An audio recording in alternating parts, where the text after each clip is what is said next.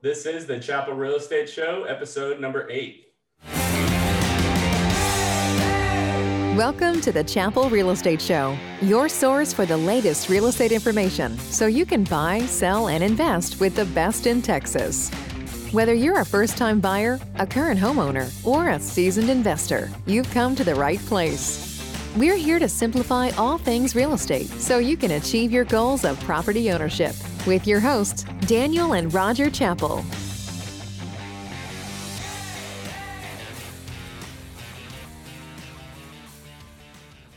Good morning, listeners, and thank you for tuning into the Chappell Real Estate Show, your source for the latest information so that you can buy, sell, and invest with the best. I'm your host, Daniel Chappell, joined by my co-host today, Roger Chappell. And today we're going to have an extra special guest for you guys. So we've got Shelley Rodocker. She's a very respected mortgage lender in our area. She works with Fairway Independent Mortgage, and she is an absolute expert in the field. She has done miracles for some of our clients before in the past. So we're really excited to bring her to you guys and bring some really excellent information about the mortgage lending process to you guys today. So, hey, Dad, why don't you introduce Shelley for us and give her a good morning for us? Hey, good morning, everybody. I want to welcome you to our 8th podcast and our first guest.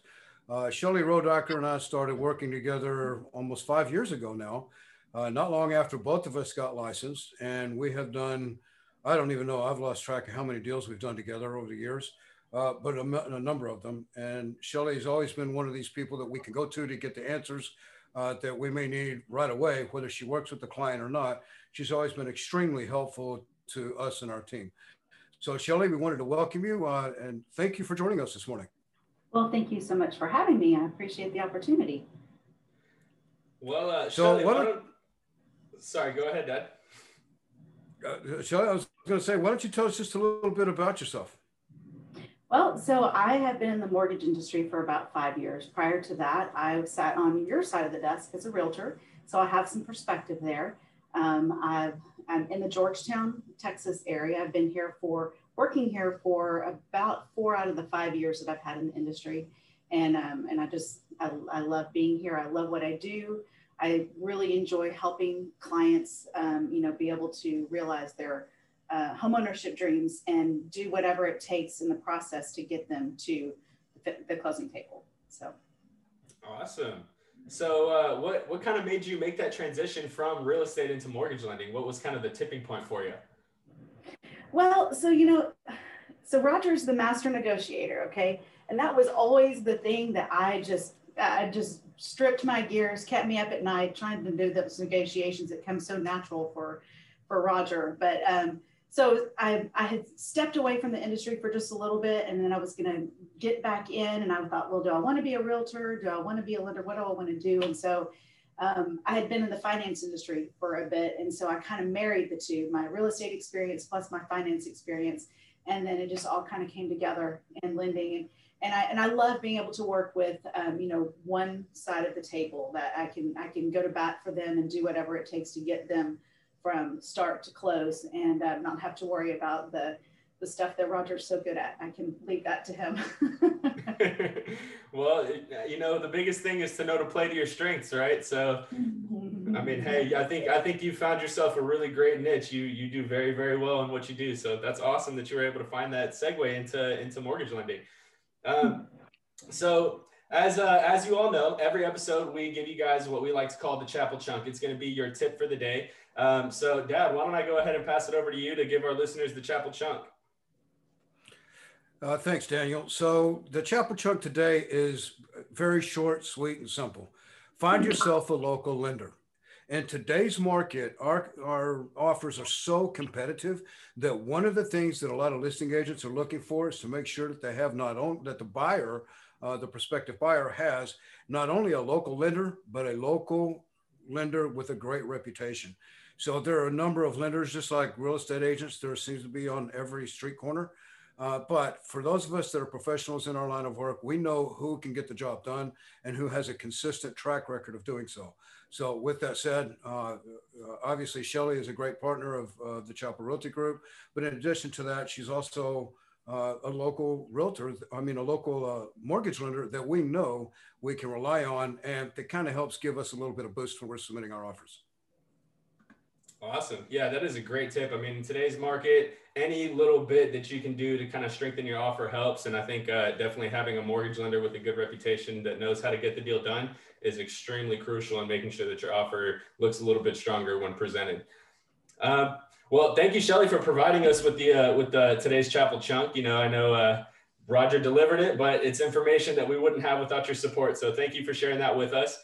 So now that that's out of the way, let's kind of jump into the nitty gritty of today's show. So Shelley, let's assume we're talking to like a brand new first-time home buyer, somebody who's completely inexperienced in the process. And let's kind of get them started in understanding what does it take to become a good borrower and be able to purchase a home.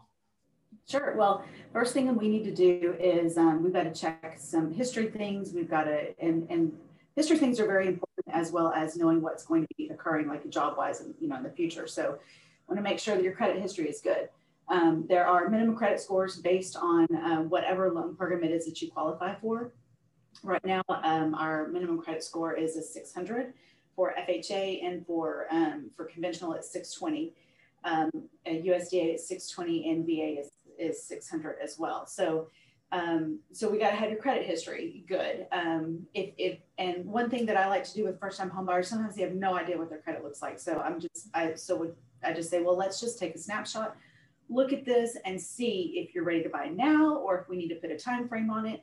And then also with Fairway, we have some tools that we can use that can provide folks with a way to enhance their credit if there is stuff that needs to be done. So we look at that history, we look at your employment history. We need to have 2 years worth of work history.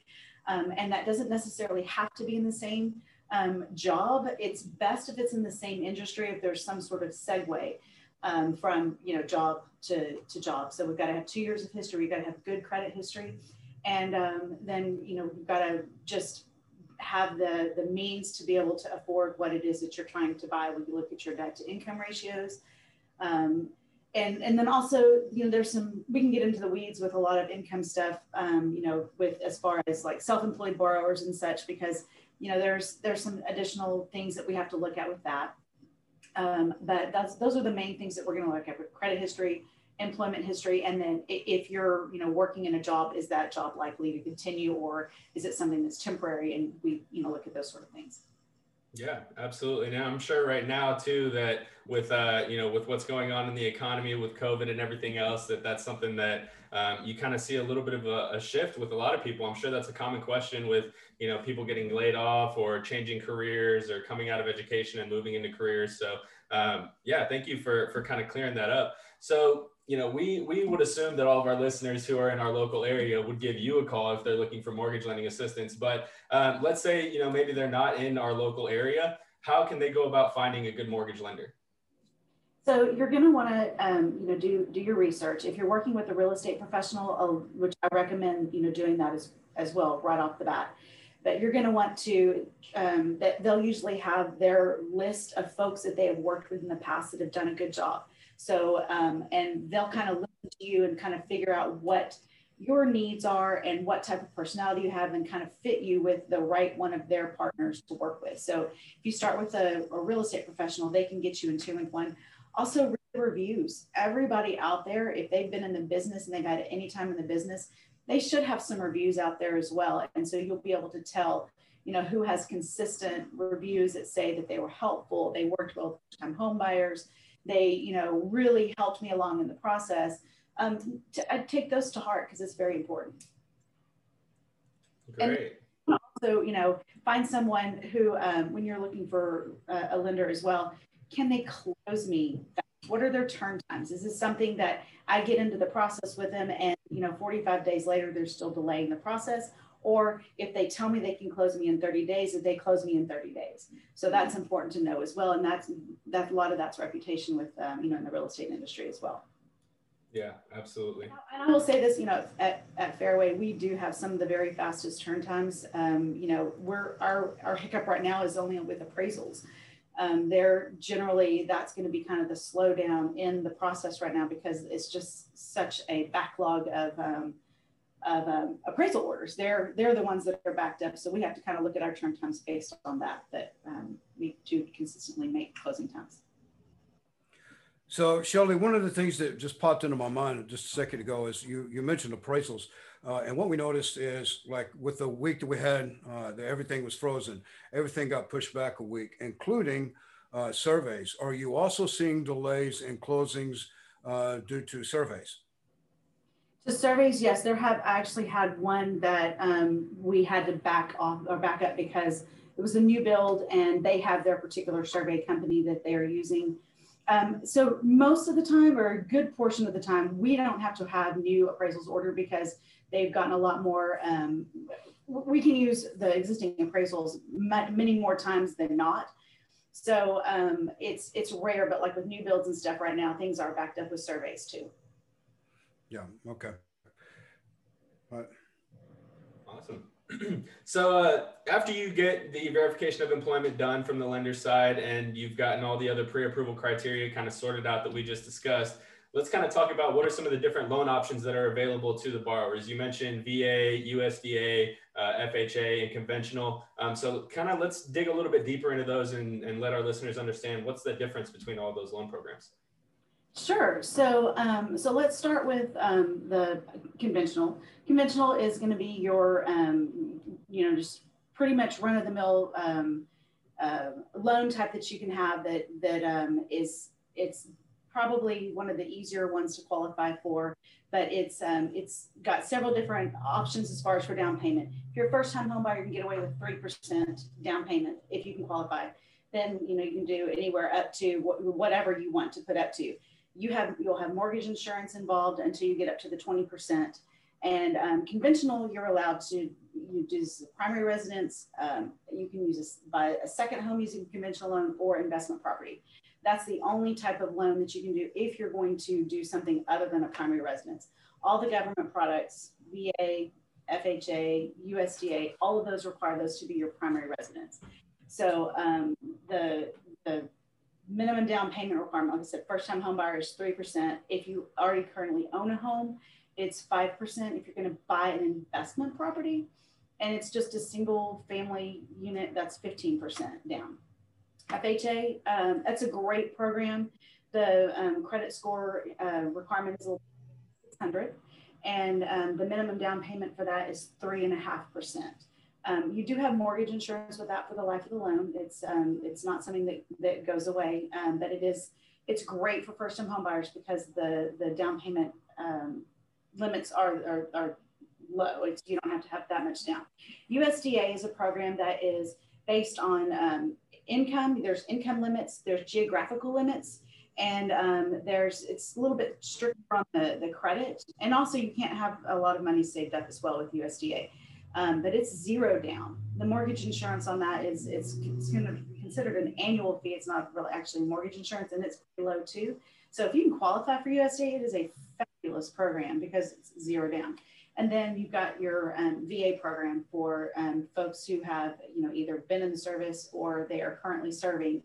And there's a lot of requirements for that as far as military service, and we could get into the weeds with that, but if you have a DD-214 and you have VA benefits available to you, more than likely you have availability to use the home program as well, and that's a zero down. There is no mortgage insurance with that, and the debt to income ratios that we can use on VA are a little bit higher, so you can get a little bit higher of a price point, so it's a little bit easier to qualify for as well. We want to make sure that we take very good care of our current service members and also veterans as well with that.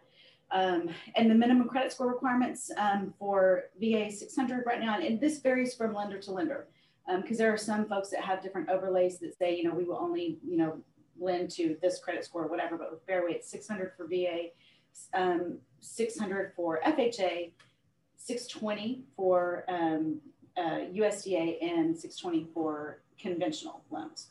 So, and pretty much across the board, you got to have your 2 years in your employment history.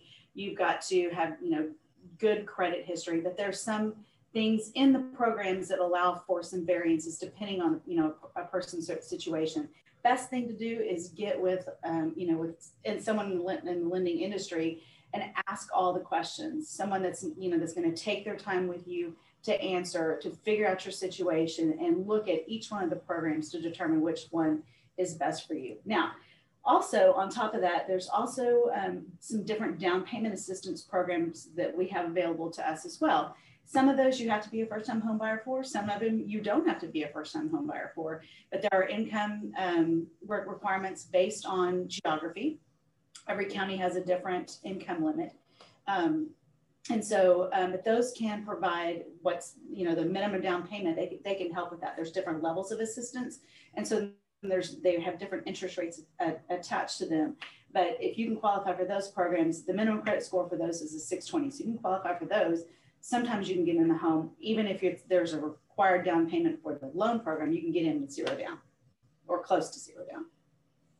Wow. So Shelley, I have two quick questions for you. First of all, if you could explain to us what mortgage insurance is. And then secondly, and I already know the answer to this, but I'd like our listeners to try to find out too. For the various loan programs, and I'm thinking specifically of USDA, isn't it true that the property also has to qualify for that loan and not just the individual? Yes. So for the second question, since just asked that one. So for that question, yes. For USDA, it has to be located in a geographical area that is approved by USDA. It's a rural housing program. And so you can look it up by address. There's a website that you're looked at by address to determine if that particular property is located inside of a USDA approved area. And it's basically, in a nutshell, it's areas with populations of less than 50,000. And those are the property areas that are the USDA eligible. Yes. So, and the first question you asked me again. Mortgage insurance. Mortgage insurance. Can you explain to us what that is? So anytime you borrow money and you're putting down less than 20% with either FHA or conventional. FHA, it's not private mortgage insurance, it's just mortgage insurance. And that stays the life of the loan. It's a fixed percentage that stays the life of the loan with the FHA mortgage.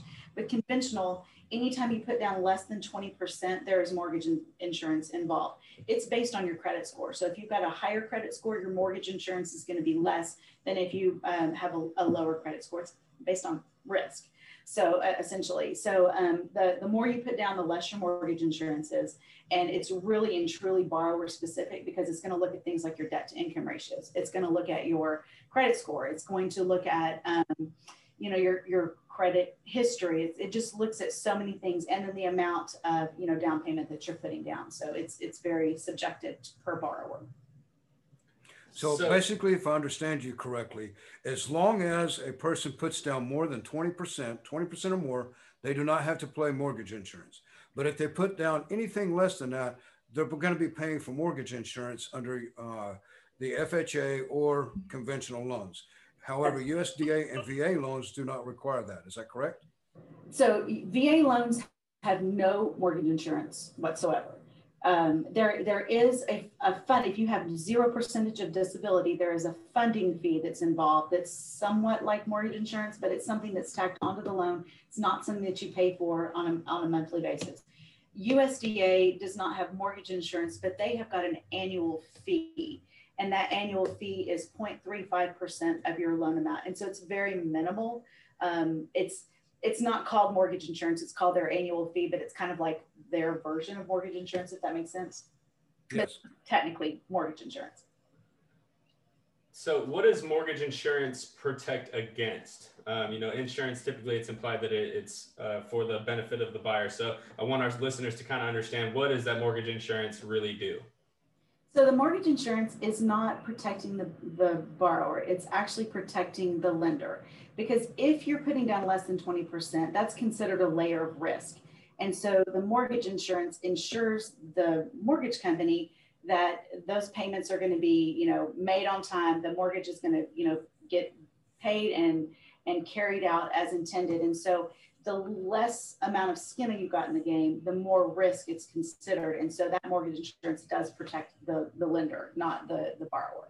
Right. Yeah, that's what I wanted to touch on, just so that everybody understands that the reason why it fluctuates so much from borrower to borrower is because of the amount of risk that the borrower is actually putting up. And that's why it actually plays a factor into how much that mortgage insurance will actually end up costing you. And there was one other thing that I wanted to kind of touch on, because it's something that comes up pretty commonly, especially with buyers in kind of my age pool in the early 20s, late 20s area, is student loans. How do student loans impact a borrower's ability to qualify for a loan? I know there's a lot of misconceptions about they don't count against you or they do count against you. So kind of clear that up for our listeners, please. Sure. Well, it actually varies completely by loan program that you use. Every loan program has a different rule for student loans. Right now, most student loans are deferred. So when we open up a credit report, it says 0 payment. So if somebody can give us a documentation that it is 0 payment, on some loan programs that work, some loan programs we still have to count a payment in there. So looking at FHA, pretty straightforward. It's like kind of unbendable on that. If you're doing an FHA loan, unless the payment indicates otherwise in a higher way, we have to count 1% of the balance for every student loan that you've got. 1% of that goes in counting into your debt to income ratios. If we're locking you with conventional, two different ways we can go with conventional. One's Fannie Mae, one's Freddie Mac. There's just the two different the government institutions that are doing conventional loans. Fannie Mae, there's different rules with that. Sometimes we can count a 0 payment if there's documentation.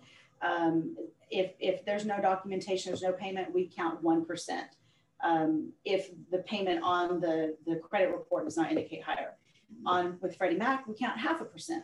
With USDA, we count 0.5%. And then with VA, it's a little bit different. It's a little bit different of a formula with that as well. And sometimes, like if your payments are deferred, with some programs, we can not count the payments. With some other programs, we still have to count the payments. So it's it's pretty complicated. It's one of those kind of things. Whenever I get a credit report that's got a lot of student loans, my wheels immediately start turning. Okay, which way are we going to be able to go with this to be able to get you the best loan program? Because either we have to really worry about the debt to income levels, or we can say, oh well, we can be flexible with it. But it's one of those variables that does play a factor into how much you can qualify for, definitely. Yeah, absolutely. Awesome. Well, thank you for all of that. So something else that, a lot of people tend to wonder about is like first-time buyer assistance, special loan types, and things of that nature. So, I know some of the loan types that we've discussed already are a little bit more beneficial for first-time home buyers, but what are some of the other programs, I guess, that first-time home buyers can take advantage of? Sure. So with the first-time home buyer programs, so most of them are income specific. So you have to be under specific income level for the majority of them. The one loan program that's available to everyone, depending on credit score and such, is if you're going conventional, you only have to put 3% down. So it limits what your required investment is on the property if you're going conventional. So that's pretty much across the board. As long as you can qualify for a credit score and your all the risk levels, then that's something that's available to everyone, no matter what your income is. Now, the other programs, the mortgage credit certificate, that is a program that actually helps save you on your taxes. It's on our end of it, we can use it to kind of boost your income for qualification, but and that's because you're saving money every year for taxes. It helps you take advantage of more interest savings on your taxes at the end of the year. And it's something I encourage you to Google, look at mortgage credit certificate, see if it's something that you want to do. There's fees associated with it, but it has income limits. And that's by county. So depending on what county you're purchasing in, you have to, if you are the income limit for that, then you can potentially qualify for the mortgage credit certificate. It takes a look at all household income, and it makes sure that you haven't owned property for the last 3 years. That's qualifications for that. Then there's other down payment assistance programs that are also first-time home buyer as well. And some of those are Texas Department of Housing Association, TDHCA, has some really good programs. The interest rates are pretty darn low, and second lien programs for first-time home buyers. And then, so those are the main things for first-time home buyers.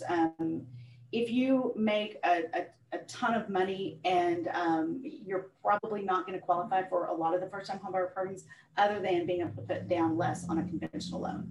So I know a lot of people think that there's just programs out there that will just, just give you money no matter what because you're a first-time homebuyer. And, yes, there are some, stipulations for that. And the minimum credit scores is 620 for those programs, pretty much across the board. Gotcha. So thanks, Shelley. That's been extremely helpful. But I kind of wanted to transition over to one other thing that I get the questions for all the time. And I know you as a lender get them probably a heck of a lot more than I do. So as a buyer, and it doesn't matter if it's first time buyer or 50th time buyer, it seems like the more they buy, the more complicated this process becomes, to be honest with you. What documentation is going to be required by the buyer? Because I know it's not just a couple of little documents and an ID card. There's got to be more to it than that. Can you explain to us some of that? Oh, sure. Yes. So that's the most fun part of my job. Let me tell you, asking for that documentation, because everyone's just so ready to just open it all up and load it up. And on the back of my card, I've got my little list. So it's always going to be a photo ID and a social security card. If you don't have a social security card, we can always order verification. So that's not a stopper. Then we're going to have 2 months worth of bank statements. And those bank statements need to be for, the earnest money funds that you're going to be putting down on the purchase, and then also for any down payment. So if you're want to make this simple, have all your down payment money come from one source, because if you have 14 different accounts and you're transferring money between those accounts and you're going to use all that stuff, I'm going to have all 14 of those accounts and trace all the transfers. So that's not as much fun as it sounds. But so we've got photo ID, social security card, 2 months. I need to have 2 years worth of your W-2s and 1099s. And if you're doing a down payment assistance program, I have to have 3 years worth, because they've got to prove that, you haven't been a homeowner for 3 years. So we have to have 3 years of that. We've got to have 3 years worth of tax returns if you are a first-time home buyer, 2 years worth of tax returns if you are just not qualifying for one of those programs. Then we've got to have copies of your earnest money, copies of your whenever that flows through your account, and we've got to know who your insurance can be. On top of that, that's like baseline, basically those things that we have to have. Then if you own property, then there's things that we'll need for that, like mortgage statements and things like that. If you have rental property, we got to have copies of lease and stuff. So depending on what your situation is, the documentation level could be, pretty simple, or it could get pretty complex. But we start out with those first, basic things: 2 months bank statements, photo ID, social security card, 2 years worth of W-2s and your tax returns. So, I really do try to keep it as simple as I possibly can. So if someone starts unloading a very complicated situation, I try to unpack that back and say, wait, hang on. Can we do without this portion of your income on the qualification? If we can, that's going to save us a lot of documentation and a lot of heartache with all of that, trying to get that through underwriting. I want to make it as simple as I can for the client, then for my team processing it, the underwriter going through everything, and then getting you to the closing table. So just try to keep it as simple as possible. Doesn't always seem like it. It always seems like there's a lot more to it than simple. Nobody looks at this as the stuff that I say and say, oh, that was so easy. Because there's usually something, like if you have just for example, so like if you have a bank, we present a bank statement. So we've only asked for your 2 months of bank statements, but then we see that you deposited, $15,000 from something, and, it could have been from the sale of a car or whatever. All of a sudden now we need documentation for that, because it's just the requirements of the industry. We have to be able to document, large things coming in and out of the account. So yeah, it's fun stuff. It's the most fun part of my day. So I have another quick question for you, because I know there's got to be something out there that pops up for you as a lender on a regular basis that just kind of drives you nuts. Not necessarily drives you nuts, but kind of like, there's got to be something. What is it? What is that thing? I guess it's whenever you kind of almost want to look at your lender like you do in a like a doctor or whatever. You want to tell them everything, and then let the lender sort out I don't like to find out about something that I didn't know about. Like, you know, it's the large deposits really that get me. No. This is, I just thought, cash for your earnest money. That's the big thing. And they're like, but wait, I got a cashier's check for that. I put down $5,000 because of cashier's check, but well, where did that money come from? I have to be able to trace that. And so if you've gotten a cashier's check for your earnest money, I all of a sudden, and it was from cash, not something out of an account. That's perfectly allowed.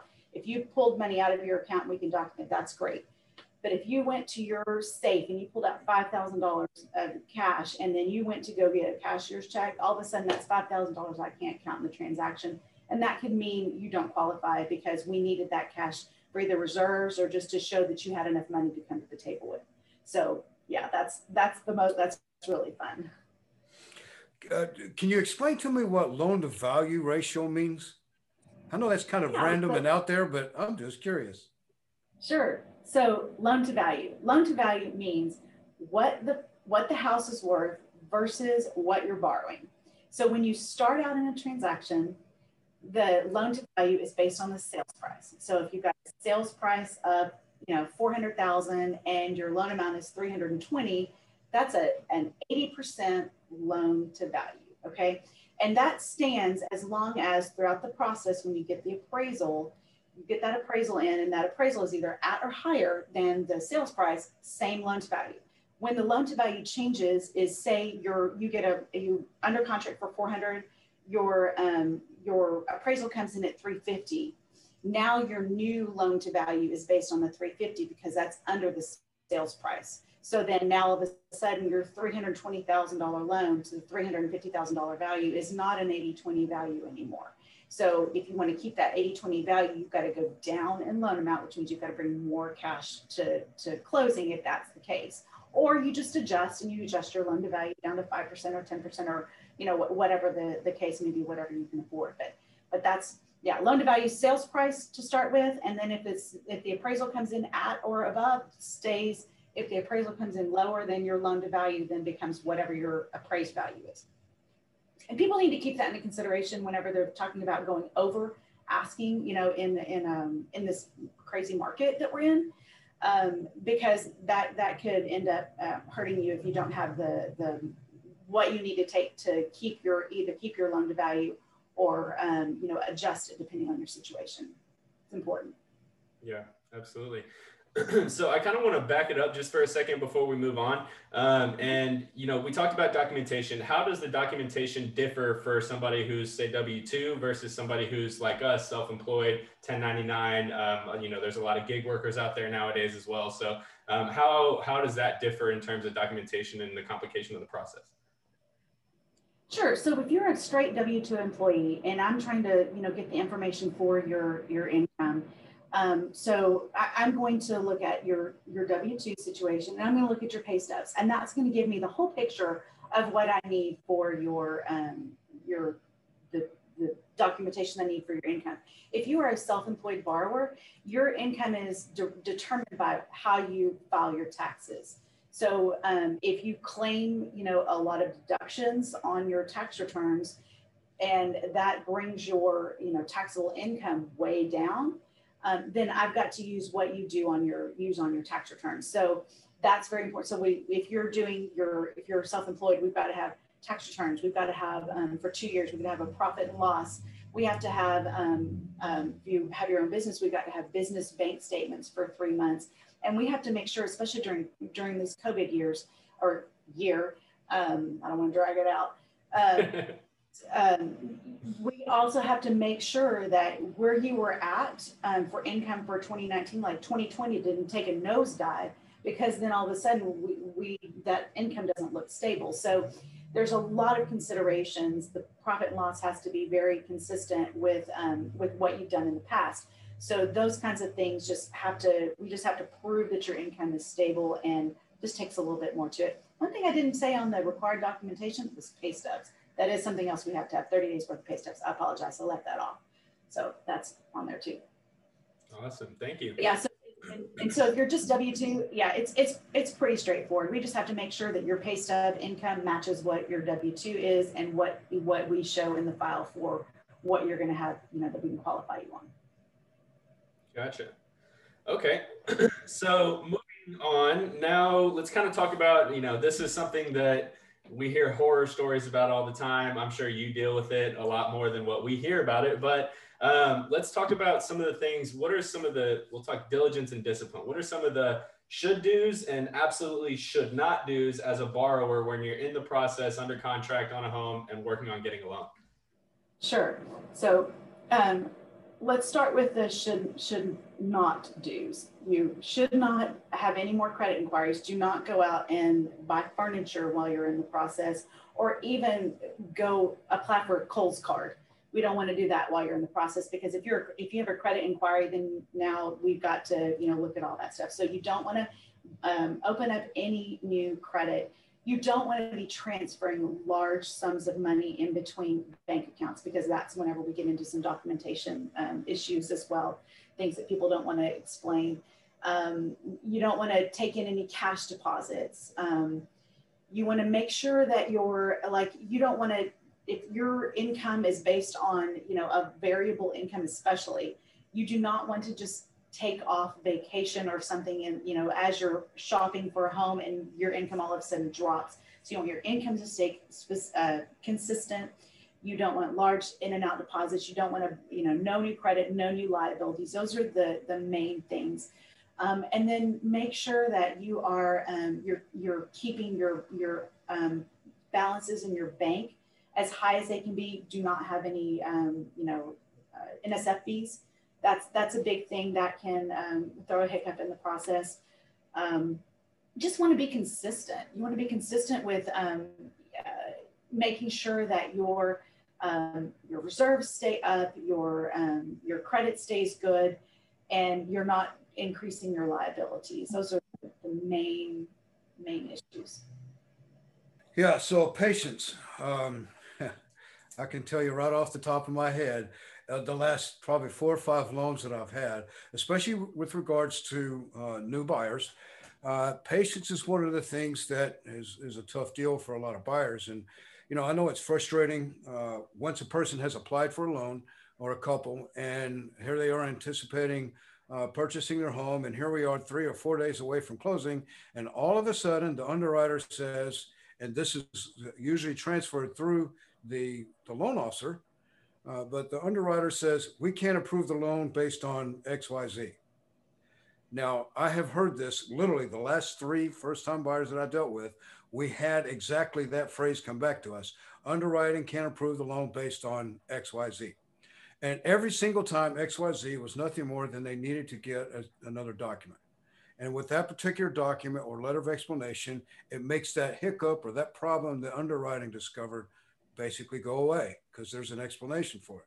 So what do you feel, or what is your take on buyers and their frustrations regarding this process, specifically when it comes from underwriting and we're just days away from closing? Yeah, so most of the time, or a lot of the time, that stuff could be avoided like 3 or 4 days before closing if the loan officer has done their due diligence and getting everything up front. Sometimes it's unavoidable though, because we have to get things in the process, such as a bank statement showing that your earnest money has cleared out of the account. And so sometimes getting that additional bank statement will bring up a question or something that we have to do. Sometimes these things are, somewhat unavoidable because, things come up in pay stubs or whatever. I say be patient with the process. If your loan officer asks you for something, be very quick to respond and get it to them so as to not delay the process any further. And just understand that the loan officer wants nothing more than, and the underwriter really wants nothing more than to get you through the process and get you into your home. They're not trying to throw up a hard stop to say, we don't want you to have this house. It's just a matter of, we know that on the back end of this, if we don't get this documentation, that on the back end of this is going to could come back to bite us. And underwriters have, they've got to prove everything. Everything has to be in writing. And so whether or not it comes across as if well, this should be explained by this. Well, maybe, but there's specific rules for the documentation that's needed depending on the situation. And that underwriter has to be able to have that particular document that answers that particular issue. And once it's provided, it's done and it's over. There's just a lot of documentation that goes into loaning.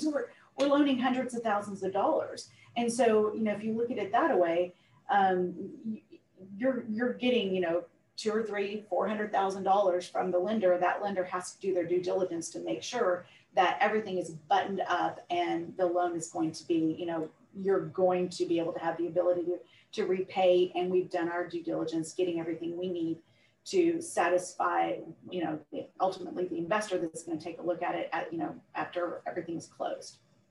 So just be patient and work with your loan officer to get those documents, even though it might seem excessive. It's just what's required of the process, unfortunately. Okay. Yeah. Thanks for that explanation. Awesome. Well, I wish it were easier. Sometimes it's not.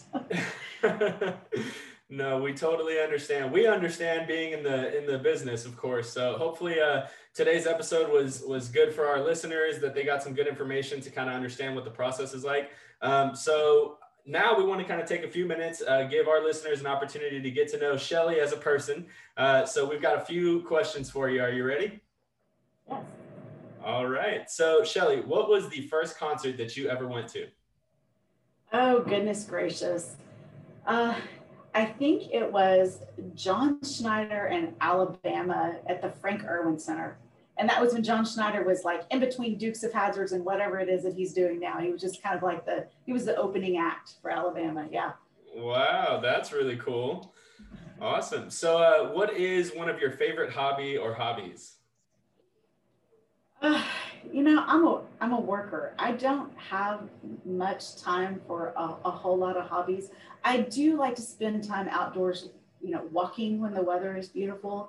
And I'm such a Georgetown fanatic that I spend a lot of time walking the square and going in and out of the shops and trying to support local. To me, that's kind of a passion of mine, because I love to see this downtown here in Georgetown thrive.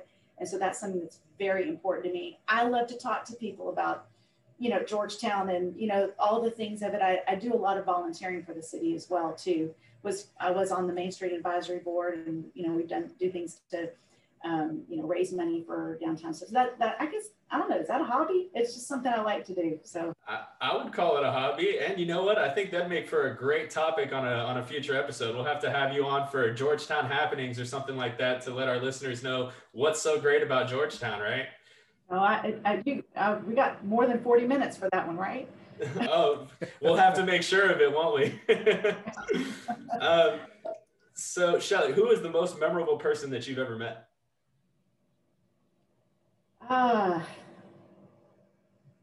Most memorable person that I have ever met. Okay, this is going to be really silly and dumb. But so whenever I was a teenager, one of my best friends used to take me to wrestling. I don't know if you know the Von Erich brothers, but we got to go backstage as a junior hire, go backstage with and meet these wrestlers. I mean, I haven't lived that, interesting of a life, but that was probably the most fun that I got to get autograph pictures and stuff like that. I don't know. That was fun for me. So I will say this, I do have some notoriety as far as like who I'm related to, and that is Johnny Cash. So my grandfather was June Carter Cash's second cousin. So I claim relation to Johnny Cash. That is really, really cool. I'm a big fan of Johnny Cash. Yeah, never met him, but I am somewhat related. Hey, well, that's still really cool, right? So what is the most exotic place that you've ever traveled to? I haven't done a lot of traveling, but I think the most enjoyable place that I ever traveled to was Washington, D.C. I did that several years ago and got to see all the Mall of America, which I was almost confused about, like, where's the mall? Did figure that out, though, while I was there. Got to see all of the museums and stuff like that. It was really cool to see all the history, and just it's a great place to visit if you haven't ever. Just you see all these things on the news, and then you go there and you're like, oh wow, this is really as as beautiful and interesting and historical as you can imagine. It was a really cool place to visit. Yeah, it's been a long time since I've been to Washington, D.C. We went for a school trip when I was very young. I was probably 11 or 12 years old, and I think that's the last time I've been out there. But I definitely would love to go back and be able to soak up some of the history and culture nowadays. Yeah. I was old enough to appreciate it. So. What's that? I was old enough to appreciate it when I went. Yeah, exactly. Yeah. At that young age, a lot of it just goes over your head, doesn't it? Yeah. All right. And so Shelley, what is going to be the best way for our listeners to reach you? So I'm online. I've got a website, loansbyshelleyr.com. I'm sure in the comments on my personal information will be in there as far as my phone number. Do you want me to give my phone number? I can, but that's the best way to get a hold of me. You can apply online there. I can, all my contact information is there. And I'll tell you, I'm happy to answer questions. If somebody just has, even if you're not working with me and you want to know how something works or if something should work, I am happy to give my, opinion or advice on your personal situation. So, I enjoy answering those kinds of questions. Awesome. Well, Shelley, thank you so much for your time and for your service to the community. We definitely appreciate everything that you've done for us and our clients, and I'm sure that everybody that you work with would have all the same raving reviews. So thank you so much for taking the time to speak to our listeners today about all this information. We really are super happy to have you on today, and thank you all of our listeners for taking the time to enjoy the episode. If there's anything else that you want to hear about, we'd love to hear comments, reviews. Let us know what you want us to talk about next. And we hope you all have a great week. Thanks again for tuning into the Chappell Real Estate Show. We'll see you guys soon. Thanks for having me. Thank you for joining us this week on the Chappell Real Estate Show. If you enjoyed this episode, share it with a friend and leave us a review. Find us on social media at Chappell Realty Group and online at chappellrealtygroup.com. Until next time.